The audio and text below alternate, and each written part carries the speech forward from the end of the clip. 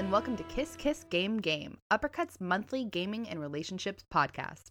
In this show, we sit down with a special guest each and every month to discuss a game, the relationships within the game, and how these stories relate to our own experiences. My name is Jess Cogswell. And I'm Andrew Cogswell. This month we are joined by the editor-in-chief of Uppercut, our boss, and the first ever returning guest to Kiss Kiss Game Game, Caitlin Galiz-Rowe. Hey! Welcome back, boss. It's funny because last time we did this, I was not your boss. No, you weren't. We talked. That was the first time we ever talked. Yeah, it was. This was before your rise to power. Yep. This was before my meteoric, Disney-like ascension to power. Jesus Christ. Yes, exactly. Where I've just been slowly incorporating all of my friends' good projects into my okay project. Oh my god. Uppercut rules. Now, I need fan art now of Caitlin as Mickey Mouse. Yep. Oh no. We need Kayla as Kevin Feige. Jessica, who would we be? You know what I think we would be? Who? I think that maybe we're Fox because we're bringing like the X-Men or something. Okay, sure. Why not? Okay. Because, so, like, I don't know, Yeah. because I don't think we're Star Wars. No. No. So the X-Men are really fucking weird, right? Like, I think Yeah. the movies don't even, like, display how weird the X-Men actually are. Oh, the movies are like so vanilla compared Yeah. to They are X-Men. so Okay, vanilla. If we want to get really like vain with it, we could say we're Fox because the Fantastic Four and we're the first family of the internet. That's Hey? Oh true. my we God. are. So Yeah. yeah, I think that's better than the X-Men analogy. No offense. Okay. No, that's fine. That's fine. You can Okay. do whatever you want to do. I support us flexing on everyone, honestly. We deserve it. All right, boss said it's okay. So, Caitlin, you're really good at Yes. elevator pitches. Uh-huh. Why don't you tell us a bit about yourself real quick before we go into this a little more? Because if for some reason you don't know who Caitlin is, which I don't even know how that would be possible at this point, like unless you're somebody who's just new to Uppercut as a whole. But I just feel like if you interact with Andrew and I, Caitlin is just there because Caitlin It's is true. We're like a bundled we're a throuple. deal. Mm-hmm. Yeah, it's true. Caitlin is my hetero life partner. It's true. Yeah. I just wanted to like reiterate because I said if you don't know who Caitlin is, like, and this like really that's not how I meant it. I just meant it'd be very strange to me if you knew Andrew and I and did not know Caitlin because it's a package deal. Yes. But Caitlin, why don't you tell us a bit about yourself? Yeah, so I am the founder and editor-chief of Uppercut, which is the website this podcast is now through. We do several other podcasts and we write shit. I am a thembo, which is like a himbo but non-binary. I am a resident White Claw enthusiast. I am dumb online pretty much constantly. Amen. Yeah. And I cry at cute animals. Yeah. That's the main points, I think. I think we forgot the most important one though. Oh no. B-movie stan.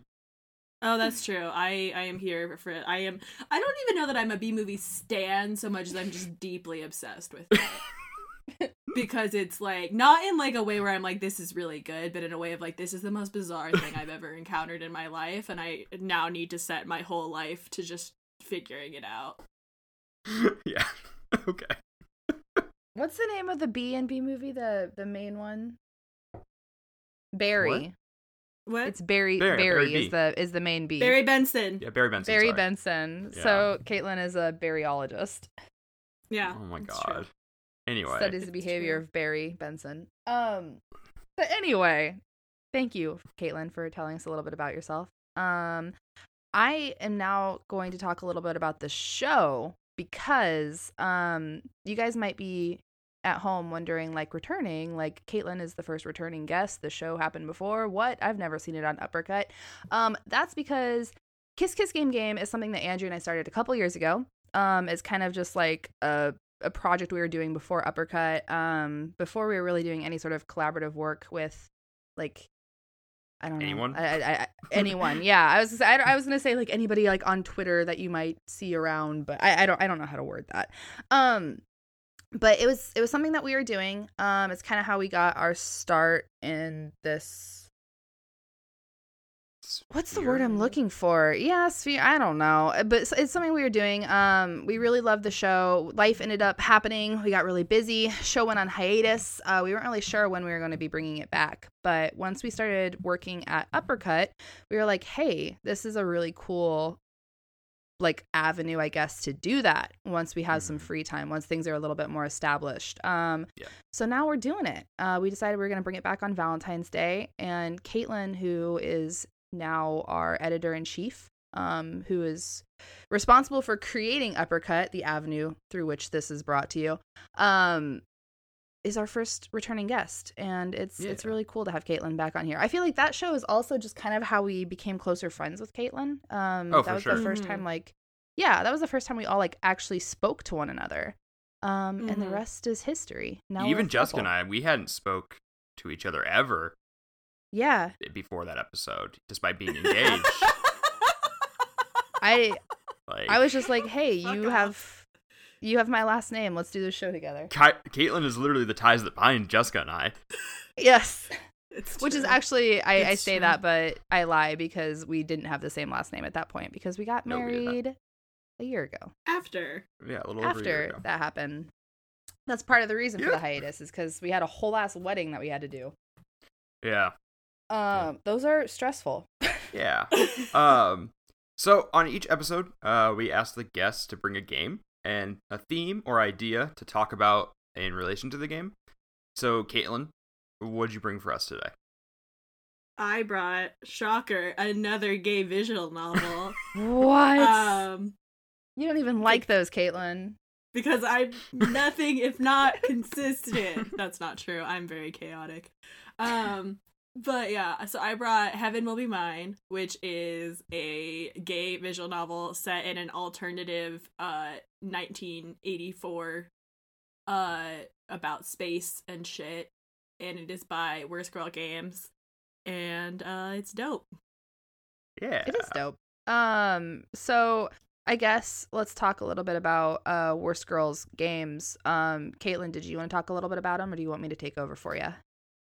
I can do it.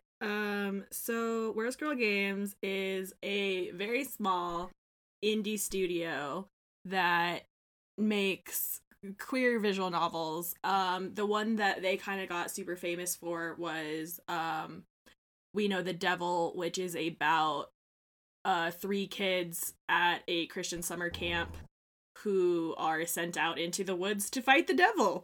And you never really know if it's like literally Satan or a metaphor, and the game kind of leans into that not knowing.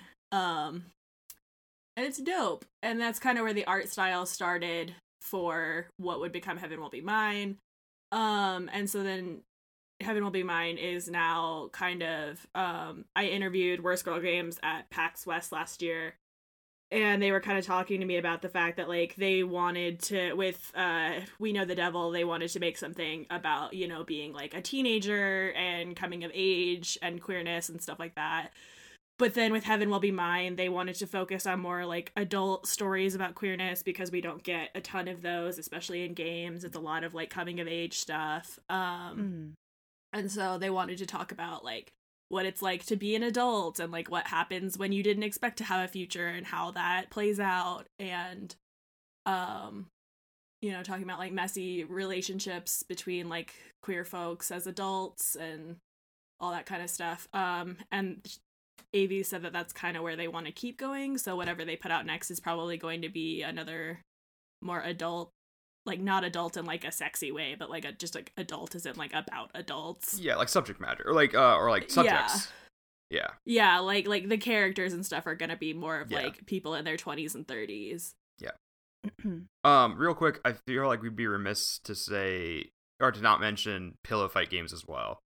Oh yeah, they're the publisher. Well, they're also apparently also the developer, according to Wikipedia. Worst Girl Games was the developer just for the mobile port. Oh, according to Wikipedia. So Yeah, I don't know. Wikipedia, man. I don't know. Pillow Fight's dope too. They put out a lot of good shit. Yeah. So I just wanted to make sure we got our bases covered, you know? Yeah. Plug for our other show. Last month, Monty and I covered a different Pillow Fight game, Later Alligator, on our show Indie Mixtape, which you should listen to. You should. It's very good. Hell yeah, Indie Mixtape's awesome. So definitely listen to it, especially if you like this show, because I feel like I don't know what we're gonna like. The next few episodes of this we do have lined up are indie games, but I don't know because we've done a lot of AAA stuff too. So I was gonna say, if you like this show, definitely check out Indie Mixtape because we cover indies here and we go way deeper into them over on Mixtape. But I don't know, we're gonna be kind of all over the place. But for sure, the next few episodes are indies. So if you like those, check out Indie Mixtape because also this month's Indie Mixtape gonna be dope. We got a lot of cool games from cool devs that we're gonna cover. Hell yeah. I'm stoked. It's a good show. Check it out. Yep. Anyway. Heaven Will Be Mine. Yeah, so that's a little bit about Heaven Will Be Mine. Heaven Will Be Mine is available on iOS, Linux, PC. You can get it on itch. And Mac. And Mac, yes, and Mac as well. We didn't establish if it was on Android because we talked about that. And it's not on Android. Yeah, it's not. Yeah. Okay. I guess apparently developing across like Android and iOS is like a fucking nightmare. That doesn't I surprise have me. heard that. So. That seems like that would track. Yeah. Heaven Will Be Mine, dope iPad game, I will say. Yeah, I will say that like I played this on my iPhone and the screen's a little small and like it's not optimized well for the iPhone screen because some of the text goes down below like where the screen gets off and you can't scroll, so like I just didn't get to read some of the text. Yes, that happened to me as well. Is, so it's I would advise playing it on PC or on an iPad or something like that. Something with a little bit wider screen than your phone. Yeah. Yeah, I've heard it's a little bit hard on like phone batteries too, but I was playing it on my iPad last night and it's like very dope on there. Yeah. I think that kind of naturally leads us to something that we can talk about first then, because the first thing that we talk about on the show, so we talked a little bit about the history of the game, I should say, as far as like the developers, like where you can get it. But let's talk about the game as a whole and kind of do a little bit of a baby review here. So we talked about how it looks, and the UI of that game I think is one of the coolest things about it. It's very minimalistic. It definitely leans hard into like the mechy sci-fi-ness I don't know of the game. The two big inspirations for this game were like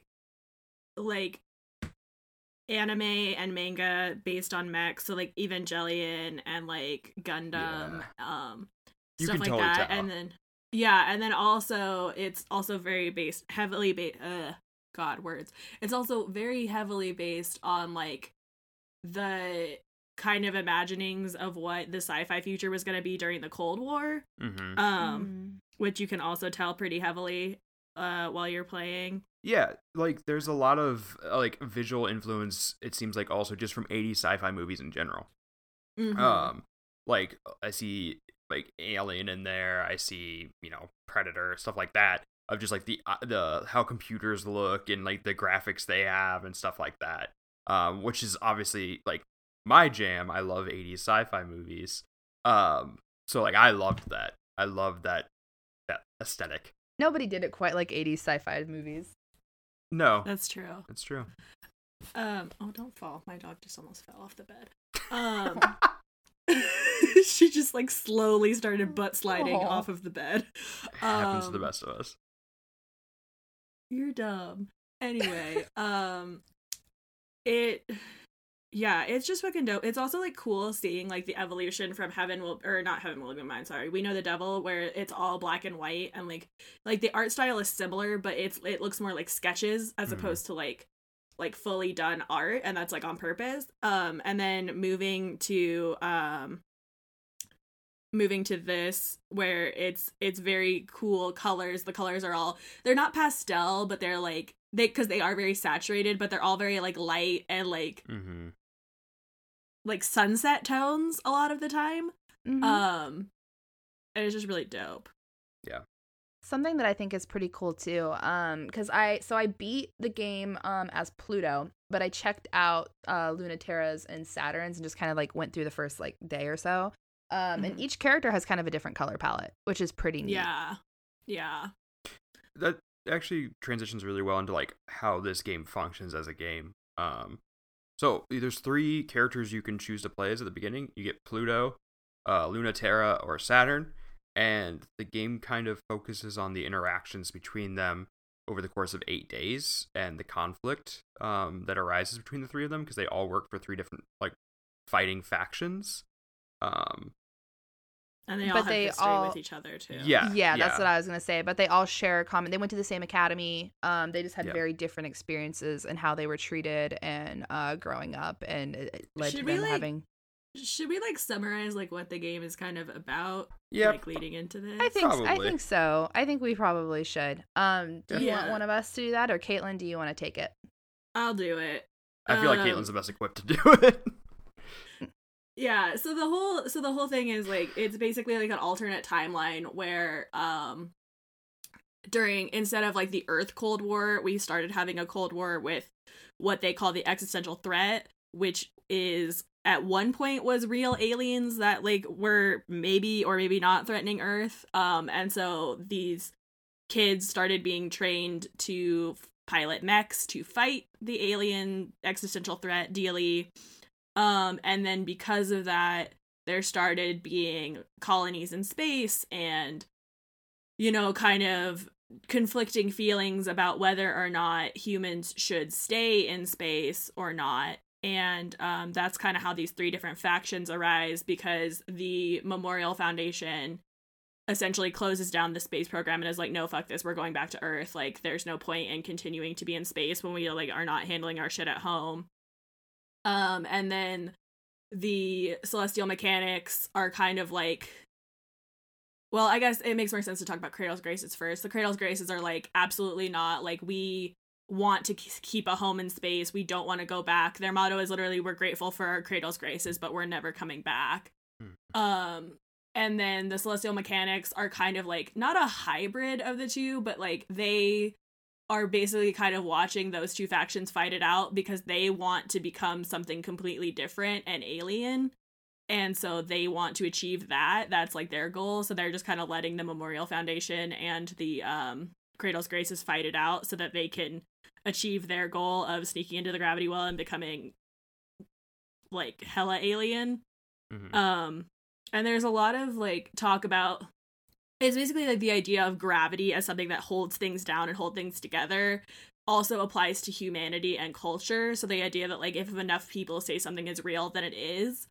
And so that applies kind of like philosophically to space, and as far as like, well, are the people who want to stay in space and who are raised in space, are they human because they weren't raised on Earth and they weren't bound by Earth's gravity and Earth's culture? And it's really interesting. So that's kind of the main thing. And then Lunaterra was one of the first people to be chosen to pilot. And then Saturn and Pluto were in later classes, and Saturn is like someone who was supposed to be really special but ended up kind of underachieving.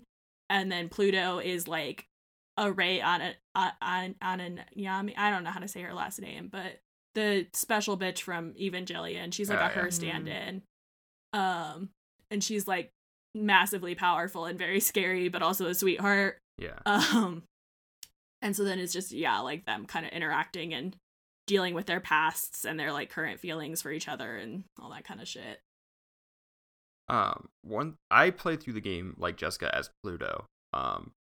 And one thing that I really enjoyed was the fact that like for only having 3 different characters and each choice that you have to make in the different days, there's only 2 options. Like there's a wealth of like replayability in this, which impressed me. I wasn't expecting that. So I might actually go back and play through a couple of the other ones just to kind of check them out. Because I really liked Pluto's narrative from what I understood of it. Which we'll get into later, but yeah. I think that playing honestly, I think that playing as either Saturn or Lunaterra first kind of helps inform Pluto's storyline more, because I was playing as Pluto last night too, because I'd never done her route. I have only done Lunaterra and Saturn, and I felt like I understood more of like where she was coming from and what was going on with her after seeing the interactions with Lunaterra and Saturn. But something I really do like about the mechanic of it as a game is like the fact that like, yeah, every day you go on missions and you get to decide whether your faction wins or loses every encounter. And I think it's really, really interesting as far as like letting you decide if you win or lose, and then like how that advances the story. And when I was talking to them about how they kind of decided to do that, they were talking about the fact that they wanted to like make all of them be real people. So like, yes, they have convictions, so that doesn't inherently mean that like they're just like blindly faithful to their side. Like if another character presented an argument that fit with their morals, even if it didn't fit with their faction, then like, yes, they're gonna go for it. And so I thought that was like a really cool piece of like narrative design. Yeah, and it also ties into the relationship that they had before the game even started.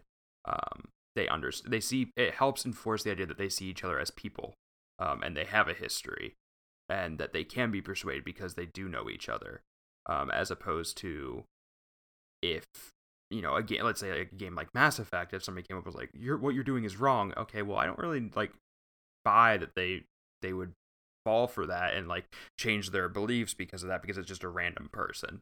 Does that make sense? Yeah, no, it makes sense. Yeah, so I feel like it kind of reinforces the whole history between the three characters a lot. There's one real quick before, because Caitlin, you were kind of talking about space and like the three different factions ideals about it. There's one quote I actually took a screenshot of because I really, really liked it. And I think it kind of summarizes a lot of the game really well.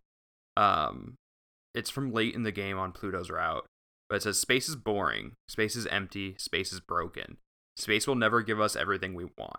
Space is a hope that what we want to make real might already be out there." And I really enjoyed that quote because I love space. I love the idea of it. And that kind of just resonated with me, that like, why do I like space? And it's the possibility, like, there's so many things out there. Yeah, I just wanted to bring up that quote because like I think the writing at points is really, really, really great. Like really great. But I just kind of talk about it. I kind of had the problems with some of the delivery. But Caitlin, when you said that playing as Lunaterra or Saturn makes Pluto's route make a little bit more sense, I think was my problem, is because I played as Saturn first. Or I played as Pluto first, and I had a very hard time following what the fuck was going on. Yeah, which, to be fair, I think that like starting as anybody, it's kind of hard to figure out what's going on, because like it is very much like, I don't want to say self-indulgent in a bad way, because I don't think it's bad, but like Avi very clearly like had her own like plot plan for this, and like her own ideas about space and like what she was doing and her lore, and she just kind of does it. Yeah. Which like, so any of the routes that you start at first is kind of like, what the fuck is going on? But I think that like Saturn, I like, if I was gonna do like a game facts, like who should you play as first, I would definitely do Saturn, Lunaterra, and then Pluto. Okay. But I think regardless, like it's kind of confusing at the beginning, just because like it's a little bit self-indulgent and like esoteric. Yeah. That is exactly how I would describe it as well. Not necessarily in a bad way, but like it's, and like I even talked to Andrew about this when we were just discussing the game after finishing up, and I was like, it very much feels like Avi, the woman who wrote it, knew exactly what they wanted to say, and had this whole world mapped out, and just kind of assumed that whoever is playing is going to be able to jump in and keep up with it. And like, I don't think that's necessarily bad, because I think that when you kind of like have that sort of immersive storytelling and world building, and you don't talk down or like feel like you have to overly explain to your audience, it kind of creates like a new, I don't know, the atmosphere of the game changes. And I think that it works in favor of Heaven Will Be Mine, personally.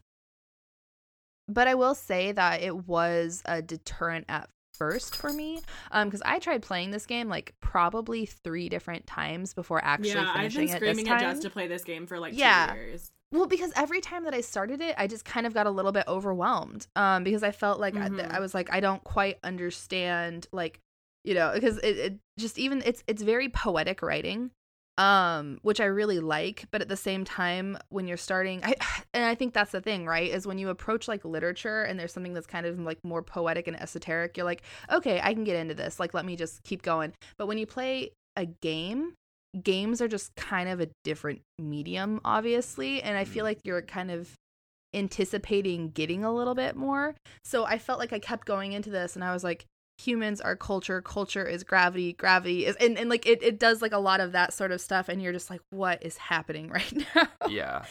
But if you stick with it, and that's even what Caitlin said, because I confessed this to Caitlin, I was like, I just feel like I don't quite understand. Caitlin's like, yeah, it's a little bit like that, but just like immerse yourself in it and go with it. And if you do that, it starts to make more sense as you play.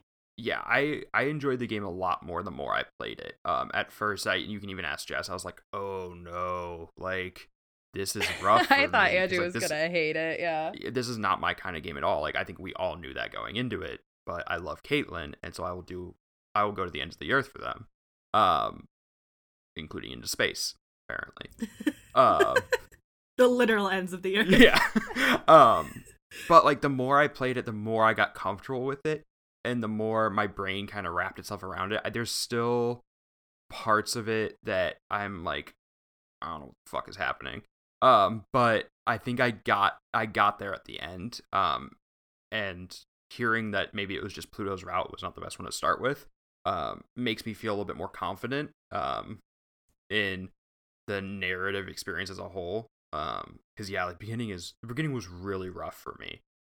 Yeah, but like, and I do think it's rough regardless of where you start. Okay. I think you genuinely do just have to like get in there and immerse yourself in the bullshit. Mm-hmm. But I think like, yeah, it's just, and it may just be the way my brain works too, because I feel like getting all the reveals about Saturn leans heavily into the reveals about Lunaterra, which then leans heavily into the reveals about Pluto. But yeah, I will say, like, just no matter who you start with, it's gonna be fucking confusing and weird at first. You say reveals about each character. I'm like, I don't know what reveals there were. Like, I have no fucking idea. I just kind of let it happen to me. Yeah. Well, and that's like, and you kind of see more of like what the reveals are as you play through different routes. Okay. Like you get more insight about like who they are and what they've been through and stuff. Okay. Mm-hmm. But yeah. And I think Pluto's is also hard for that too, because Pluto is very, very focused on Pluto, and it's very focused on her relationship with Dr. Nyx. Mm-hmm. Whereas like with the other two, like all of them do have like someone in their faction that they have like a weird fucked up relationship with. But Pluto and Dr. Nyx is like a really weird, intense one in a way that's kind of all encompassing, and that the other ones are less like that. Okay. So yeah, it's interesting. I don't know. And maybe that's a segue into the relationships part of this, but the relationships I think are like the most interesting part of this game. Yeah, I would agree. I think I'm pretty comfortable with segueing into like the topic. Absolutely, me too. Okay. Yeah, cool. I'm right there with y'all. So the topic that Caitlin, well, we kind of brainstormed this one together, but we wanted to talk about the messiness of relationships and having to deal with differing boundaries, histories, and beliefs. God, this is a good game for that. Because kind of like what we mentioned earlier, you can kind of pick whether your faction wins or loses each situation, and you can have your character be convinced by other people's beliefs if you so choose. And there's a lot of that in this game. So yeah, I think that's part of like Pluto I think is the best like indicator of that, because she has actual dialogue with Saturn where she says like, convince me. mm-hmm. Like You know, like she'll say like, I'll be on your side if you can convince me that that's like what I should be doing. Yeah. Which is And when I was playing on through, Pluto, I was like, interesting. I wasn't expecting that, and it to be actually a mechanic as opposed to a character just saying that. Mm-hmm. well, and it's like even with on Pluto's, because what's funny is actually I feel like Pluto's route has a lot of that. Because Pluto has that with Lunaterra too. As far as like whenever they're having their second encounter, it's either their second or first encounter. They're talking, and Pluto is just kind of like, hey, like, if you tell me you did this for this reason, I'll think it's bullshit, but give me a real, like, actual reason, and, like, you know, maybe I'll be with you here. Yeah. Like, just basically, like, Pluto's whole thing is... Pluto's whole thing is very much, like, she still cares about both of these people a lot, and, like, she's very set in what she thinks is right, but if the other ones can explain to her why they think something is right, then she's, like, willing to, like, be open to that. Yeah. Pluto is a fairly open character, and I think that that's even kind of reflected in like the like little personality assessments at the beginning when you select a character. It's like Pluto's dislikes, trying not to have any. Yeah, and maybe that's why I picked Pluto's, because I'm a Libra bitch. Well, I told you, Pluto, since I started playing this game, Pluto has always reminded me of you. God, I can see that shit. Yeah. Like, the way she looks, it's, like, a very Jess aesthetic. Yeah. And then on top of it, her personality is very much, like, she's trying to do her best. She's trying to, like, live up to the expectations of the people around her. She has very strong, like, connections to the other two pilots, and she still cares about them deeply, even though, like, they have all of this baggage. God damn it, you're right. Yep. Yeah. I think that was the first thing I told Jess when I was playing this game, was I was like, Pluto is you. Hmm. And then Saturn is me, because I'm also a dumb gay disaster. Saturn's bio is probably one of my favorites, so it's like fighting style button mashing, bedroom style button mashing. It's good stuff. I took a screenshot of that and sent it to Caitlin and said, oh, this is like gay. Yeah. Yeah. It's honestly the characters, and like that's something. So the actual way that the narrative of the game is delivered, it might be a little obtuse at points, but I think that the dialogue between characters I love. It's all very conversational. It's all like bantery without being obnoxiously bantery. And it makes you feel like, at least for me, I was like, oh yeah, like these people know each other. Like they have relationships. They like it seems very natural. Yeah. I think that they do a really great job of depicting that like these are people who have a past.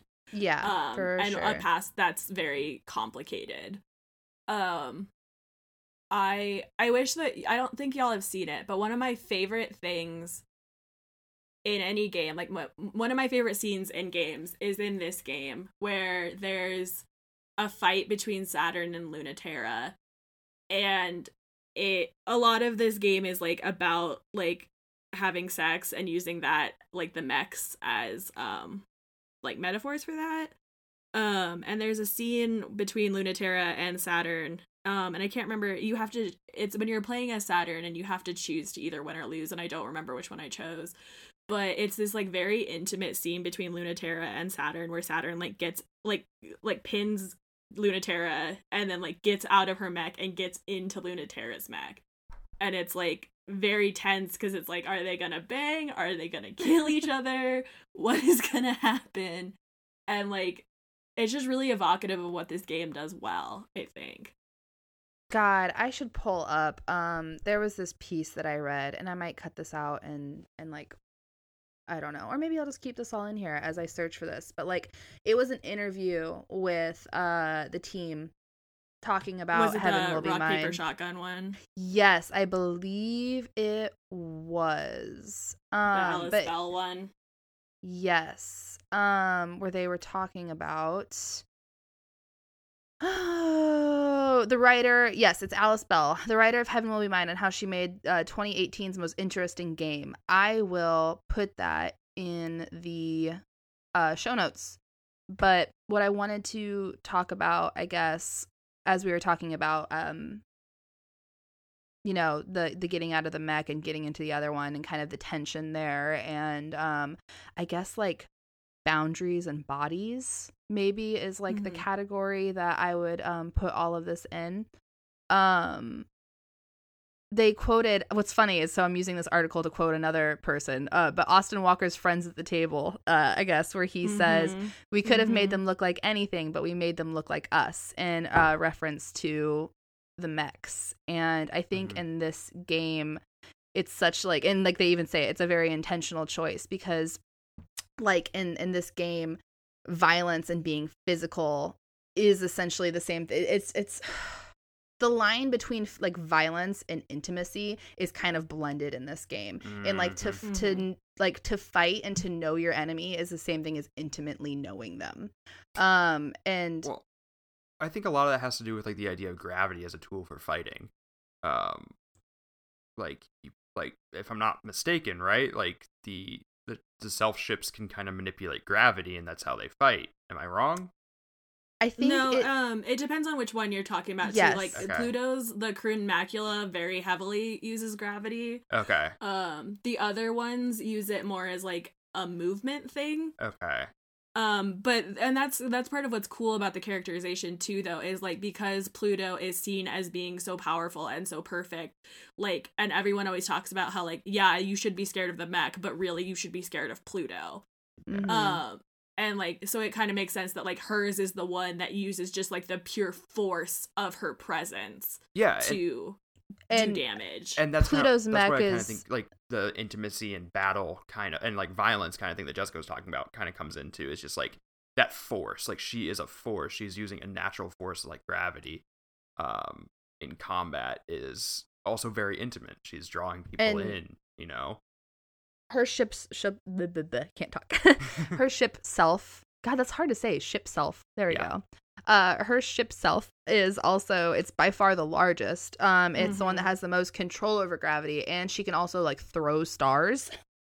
Yeah. So like that she can also core out a fucking moon.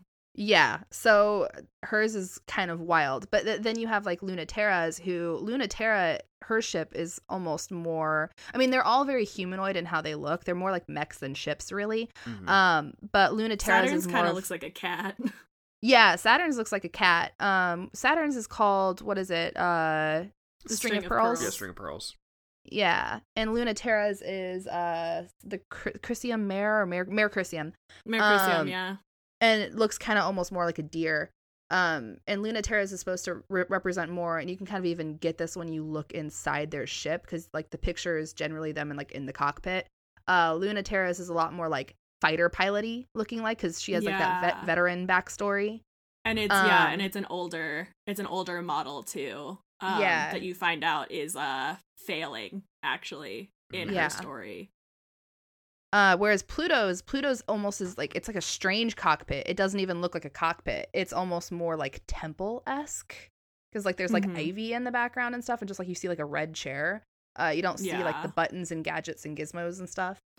Yeah, it's like, I think the implication there too is that it's very heavily controlled by like her. Yeah. Like there's even a part that talks about like that the Kroon Macula was designed before any of its things even actually like were invented.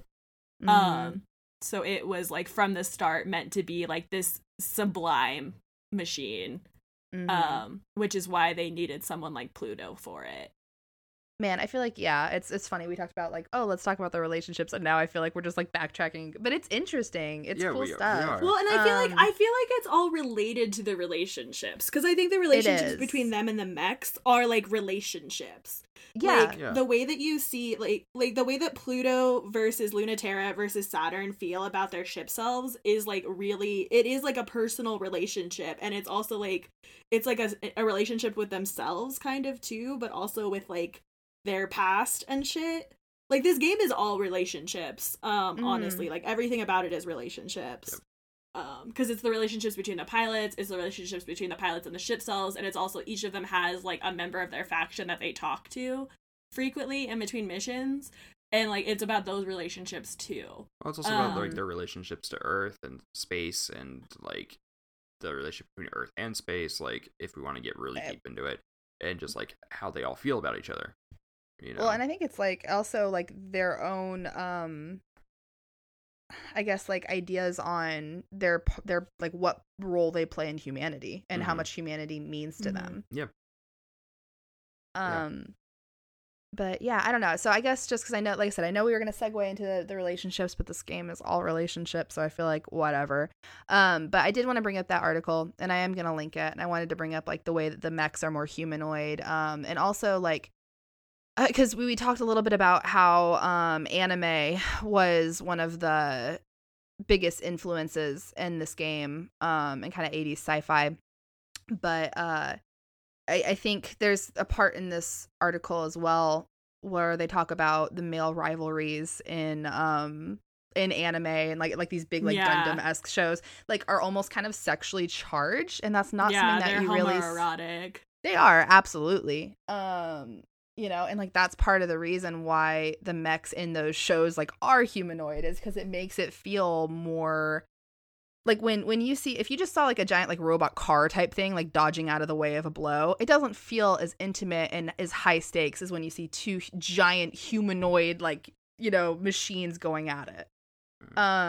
So yeah, they just talk about like kind of that homoerotic charge and how you don't really see that in a lot of you know, I guess like lesbian stories, and they wanted to do that, and I think they did a fantastic job with it, because a lot of those stories, yeah, it's even the intimacy, it's kind of more like tender. It's not as messy, and Heaven Will Be Mine embraced the messiness. I really like how they were able to make those like intimate feelings like tangible and physical, in a way that feels like very representative and true. Well, I think it's also like interesting that we never actually see the conflict. Like usually, there's a couple like there, and then like it's just a still, you know, it's just a still screen. It's not like we don't see them fight. It's all described, and I think that actually helps lend to the intimacy of it. Is because they can kind of AV can kind of shape how we picture the combat in a way that makes it more intimate. Yeah, I think it's interesting. Because you have no control over any fights. You essentially make the choice whether you want to win or lose. But like you don't actually fight. Like you don't do anything. You just read about it. Yeah, and I think that's really interesting. Yeah, I think we've had the conversation before of, you know, like Game of the Decade, we were talking about how like, you know, Night in the Woods doesn't really vibe for you because it's like, you know, just kind of mini games and walking. And I feel like this game is a good argument for like why visual novels are games, just in the sense that like if like you couldn't get this experience from a book. No. Right? Like it has to be interactive. Yeah. And like you couldn't, like the making of the choice is like what I think makes it like impactful. And then also like what you said of like the reading about it is something that I don't think that you could get from a game with like a cutscene. No, you know, I totally agree. I think that if they did have a cutscene, it would feel weird and like not. I think pandering is the wrong word, but it's the only word that comes to mind. So I don't like I said, I don't think that's the right word that I want to use. It wouldn't feel genuine if it was an actual cutscene. It wouldn't feel as authentic. That's what I wanted to use. Yeah, pandering because I think I think it's like I normally apply this to horror more, but I think like applying the player's imagination in that space is so much more powerful than directly showing something. And so I do think it's that combination of like inactivity and interactivity that really makes the experience special. Is this the game that you said you had an argument for against my argument for Night in the Woods? No, it's actually a different one. Okay. Well, and I think, but I do think this applies.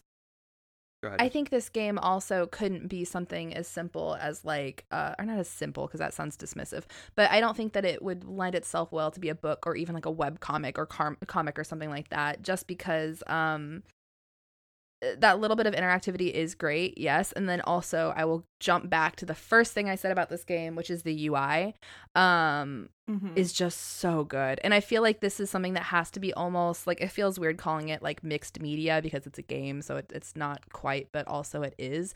But like you need that minimal like you need that UI, you need like the art, you need the, I don't know, it works well. And even like the hub where you like choose what mission you're going to go on next is not like anything like crazy. I don't know, there's not like a million choices. It's not like there's really like this big like menu and you know, like I don't know, it's not anything that's like wildly massive, but you have like one person who you chat with depending upon what character you pick. So I played Pluto, so Mars was the person who I talked to. You have emails that come in. You have this little grid that lets you kind of see where your alignment is as far as what faction you're supporting. And it's very simple, but just like the whole thing has that sort of like 80s computer vibe. The color palette really just works with the vibe. I don't know, and I feel like having that little bit of interactivity along with like the computer screen, like read it, you know, like print as far as like what you're, I don't know, it's cool. It works well, and it puts you in the right mindset to kind of know what you should be imagining when you read these descriptions, and it's cool. You need all of that. This had to have been a game. No, totally agree. And I think it had to be a game in this format. Yes. Because like I said, if it was, you know, even a AA game, like I think it would have lost some of its genuineness, its authenticity. Yeah. The suitability to type was very high with how they did this game. They had this idea. It was executed, I think, very like flawlessly as far as how they wanted it to be. I don't know. Like, I'm not that. Maybe they had different ideas, but to me, it just seems like this was the best way to kind of make this project. I can't imagine doing anything else with it and getting sort of the same emotional response or delivering the same like type of story. I don't know. Yeah. We should actually talk about the personal or like So. Yeah, I feel like we should jump into our experiences because we've talked a lot about the games without like spoiling like full-blown, you know, like plot points. Yeah. And so yeah, I think that our topic was the messiness of relationships and having to deal with differing boundaries, histories, and beliefs. Yep. This is the part of the show where we're going to talk about our personal experiences with this topic or this question, this issue. This one's kind of more just like a broad topic. We also normally will have listener questions and comments and stories. We're not going to have it this episode just because this was kind of like a surprise, bitches, we're back. Yeah. But next time we will take some questions and you guys will know the game beforehand and stuff. But yeah, so this like one's we said, just we kind of have the next ones kind of laid out on what we want to do. So but yeah, so this one's kind of a little bit different in that, but we are still going to talk about our personal experiences. So, as always, we kind of start with our guest. So Caitlin, if you kind of want to talk about, you know, you can either talk about like why this game resonates with you as far as, you know, and be as vague as you'd like with your personal experiences, or, you know, this can be therapy and you can let it all out. So you kind of get the freedom to decide what you would like to do. But yeah, so I don't know. Well, so I think the reason that this game was so resonant for me is kind of what I talked about earlier of talking to Avi and having her talk about like the fact that there are not a lot of media properties that show queer people as adults like being normal. I don't know, sounds weird and like centristy, but like, you know, just like having like living lives as adults. Because so much of our media is showing, you know, like coming of age, coming out stories and stuff like that, and you never really see people like as adults. And that resonates with me a lot because when I was in college, I did a lot of work with this queer youth group, and the whole point was like showing them adults who are queer, who are fine, you know, who are like it wasn't the end of the world. They're doing well. They're positive role models and stuff like that. And I don't think that Saturn or any of them are like positive role models per se, but I do think it's really important to show that like queer people grow up and like how that impacts you. Especially Avi was talking a lot about the fact that like her and a lot of the people that she knows like didn't expect to be 30. They didn't expect to make it that far. So like what the fuck do you do now? And I think having that kind of media that shows like, yeah, you can be queer and 30, and like what does that look like? Like, yeah. You know, giving people like a glimpse of a future, I think is really cool. And I think this game does that really, really well, especially leaning into the messiness of the relationships, just showing like, yeah, these are adult queer people who aren't sanitized. Like they're not, you know, wearing button-ups and having perfect jobs and being perfect people. Like they're still humans or pseudo-humans, depending, who, you know, have complicated relationships with their past and with the people who are kind of stand-ins for their parents, and like with their friends and their exes, and like and the people who are both friends and exes. And I think that's just really powerful and like something that we don't see a lot. Absolutely. And I would say a lot of times in media, I feel like there are very much like two stories told with gay romances. And that's either you have like the coming of age adolescence story, or you do have like these basically like sugar mommy, sugar daddy stories. And like sometimes a blend of, you know, it's like a blend of thing where it's like a much older like lesbian woman like falls in love with a younger like coming of age, and like dealing with that. Like it's always one or the other, you know what I mean? Like you don't really have like any sort of equality between the two characters, or like any sort of stability. Always have tragedy. Always, yes. So it's very different. And then I also think like this is, and it's hard. You have to like walk a line with this, because like it's nice to like I'm trying to think of the way to word this. You know, we want, at least like in my opinion, and I think this is kind of like a general want, is like you want things to be explicitly gay. None of this like queer baiting, like weird, you know what I mean? But at the same time, like when like in Heaven Will Be Mine, it's never the central drama of the story, and like the tensions comes between the relationships. It's not because they're gay characters. It's not because a couple of the characters are alluded to as being like trans. It's just that's what just matters. Part of it. That's just part of it. It's what matters are the relationships and the tension and the differing ideologies.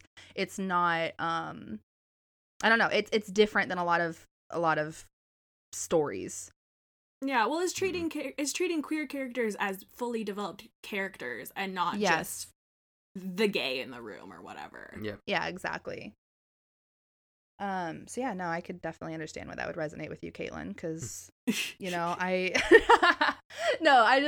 mean that more as like, I know that you get frustrated with a lot of how these stories are told, and I do too, because some of it's bullshit. A lot of it's bullshit. Yeah. So I guess my question for you then, Caitlin, is have you ever had to deal with a relationship where you had very differing histories or beliefs or boundaries?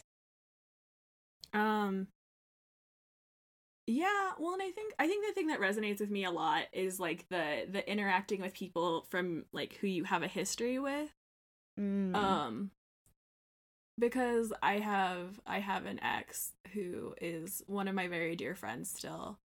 And we've just been through a lot together and seen a lot of each other's lives, and a lot of the ups and downs. And so like interacting is always really interesting because like, you know, obviously there's a lot of love there. There's still, you know, there's a lot of heartbreak in the past. There's a lot of just all kinds of things. So it's really weird navigating that, but it's very worthwhile because that person still means a lot to me.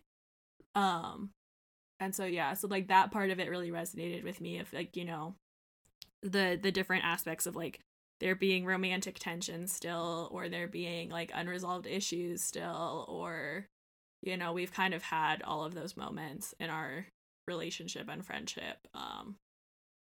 And so that's the part that really has stuck out for me personally, I guess. Yeah. Yeah. God, that's funny. It just reminds me of like, this I don't know, and this isn't even a romantic relationship thing, but like that's the thing is on this show it doesn't necessarily have to be confined to that. But I just recently had like an interaction with a friend who left me a voicemail.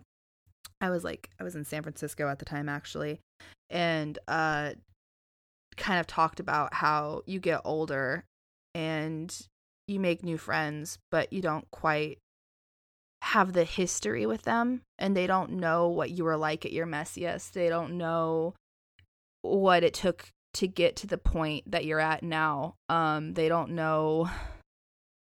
I don't know. They like it's amazing even when, because her and I have both grown up, and I'm not going to say grown apart because I don't think that's true. Like I'm still very close friends with them, even if we don't talk as much as we should. But I don't know. We have very differing lives. We both chose very differing, I guess, routes and ways to go about living life. What we want out of life is very different.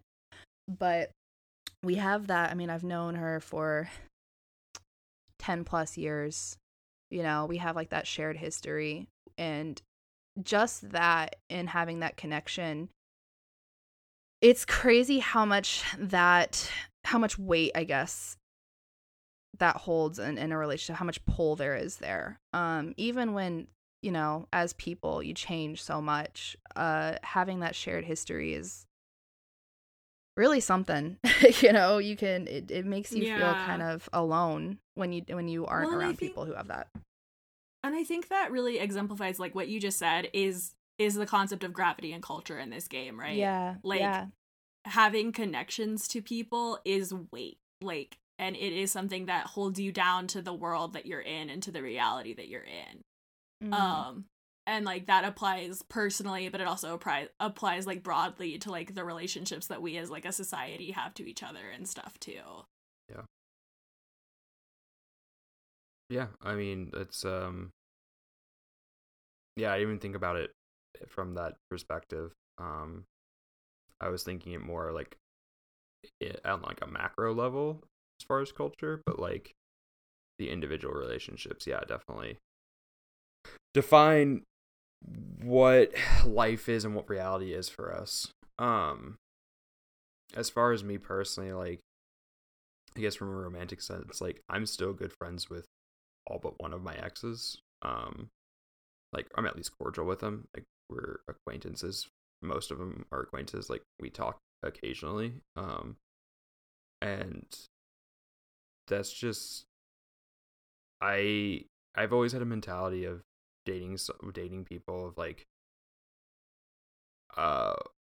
whenever the relationship ends, not to regret it because I learned something from it, even if it's something so small.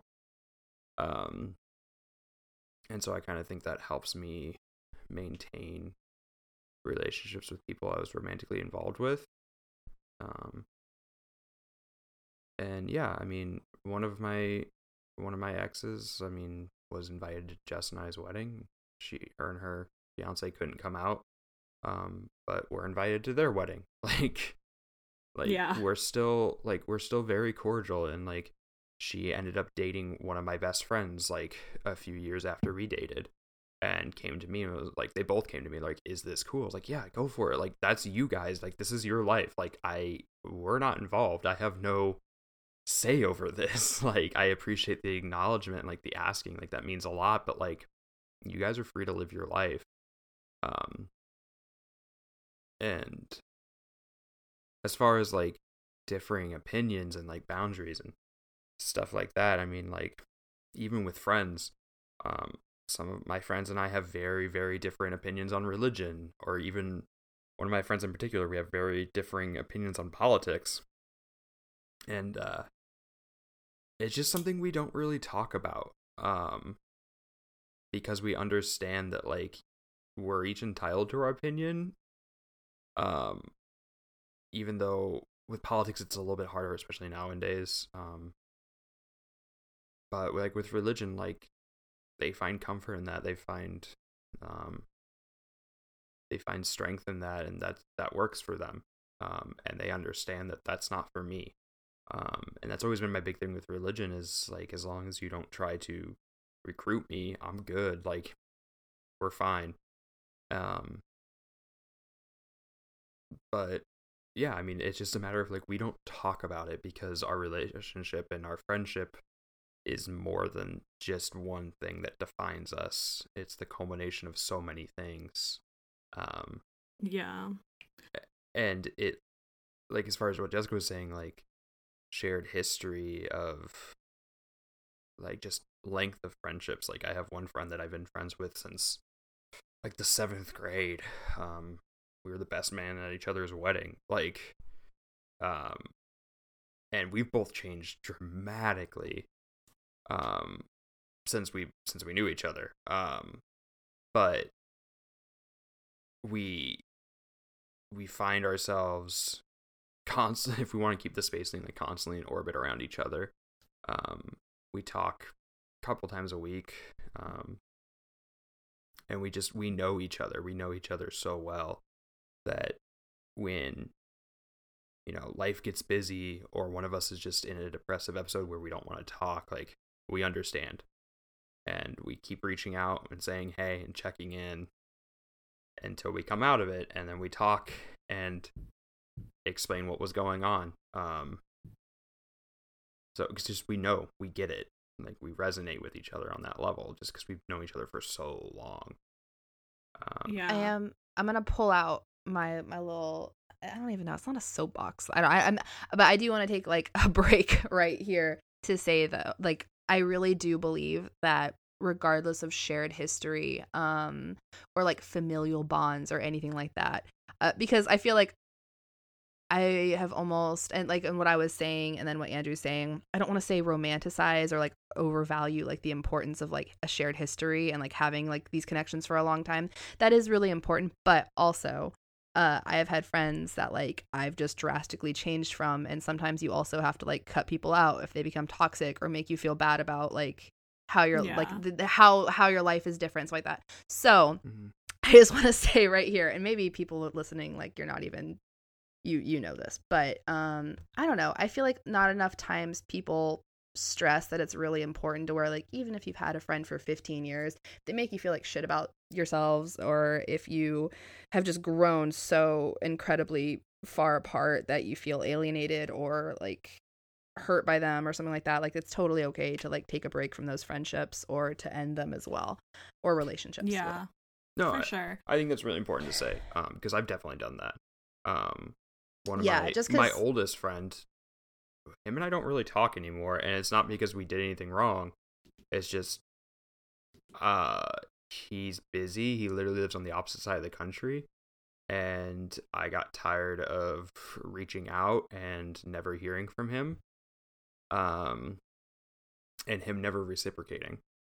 Yeah, that's like a huge thing too, is if you have somebody who just doesn't put in the effort, like, it's totally fine to be like, I'm over trying this right now, and like, yeah, I just don't have the bandwidth for it. And if he were to reach out, then like, we'd be totally fine, but like, I can't keep reaching out. It's not worth it for me right now. And there's other, and there's that's something, like, thinking about what y'all have said too, of like my most recent ex, right? Like, we had issues with our boundaries and our feelings on certain things, and it resulted in having to walk away because we didn't line up on those things, and it wasn't anybody's fault. It just, you know, it wasn't working. And I feel like it's hard because, like, it was only a 6-month relationship, but the connection was very intense, and it did feel very like knowing someone for a long time and being very close.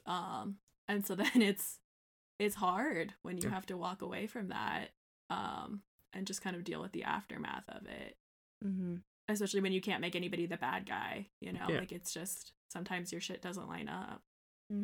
Yeah, and I think it's important to acknowledge that and recognize that. I mean, a lot of people, when they hear people have broken up, they're like, oh, well, what happened? And they're expecting negative feelings towards the other person. Those might be there, but not in the way that they want. It might just be it didn't line up, and I think some people have a hard time understanding that. I think more than anything, like that is the thing though, right? Like people always want like the grand story or like the infidelity or the, you know, like the juicy stuff, but it's like more often than not, like all of that stuff is just a symptom of people who didn't line up, who weren't in sync, who something didn't work. There was something there that was wrong, you know? And like, I don't know. I think that's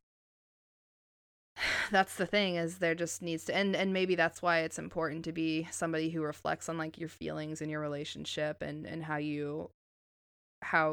like I mean this in friendships and family relationships and love, just how like you're being treated, how you're treating your significant other, and like knowing where your heart's at before you end up with the giant mess. Because you know, like Caitlin, you know, understanding like, hey, this is where I'm at in life, this is where my partner's at in life, you know, these are my beliefs and boundaries, these are theirs.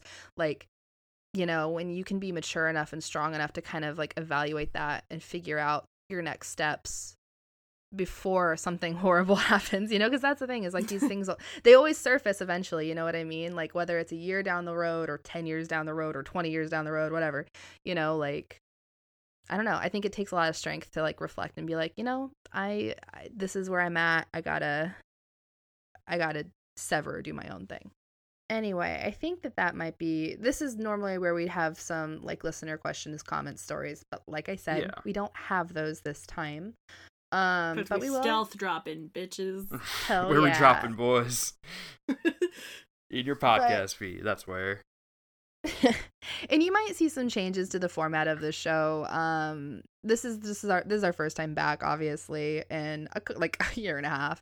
And we're figuring this out. We're getting the ball rolling. I'm not going to announce what our next one's going to be. You guys are just going to have to be surprised. I mean, not too surprised. It won't be like a stealth drop and you won't know anything about it like this one.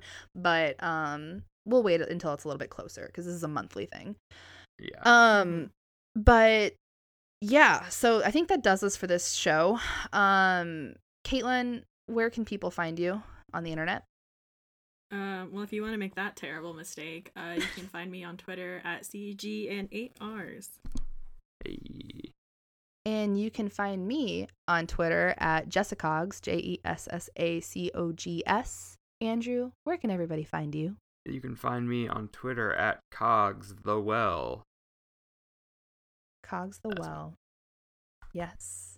No 8Rs in that one or any weird spellings. I feel like yours is pretty straightforward. Mine is. My brand's a mess. But yeah, but yours is also like the easiest one to find. Yeah, so. it is. True. That's very true. Okay. Kiss Kiss Game Game is a product of Uppercut, which you can find at uppercutcrit.com, over on Twitter at uppercutcrit, or on Patreon at patreon.com/uppercutcrit. If you'd like to hang out with us and our friends, you can join our Discord server, which I will link in the show notes. We'd like to give a huge thanks to Caitlin Galiz-Rowe for coming on today. And this is normally the part where I'd thank everyone who shared their stories, questions, all of that. Because Kiss Kiss Game Game is a show all about connections and vulnerability, and we thank you for extending us both, always. And last but not least, we would like to thank our Patreon producers. You can become a Patreon producer by pledging $7 or more on patreon.com/uppercutcrit.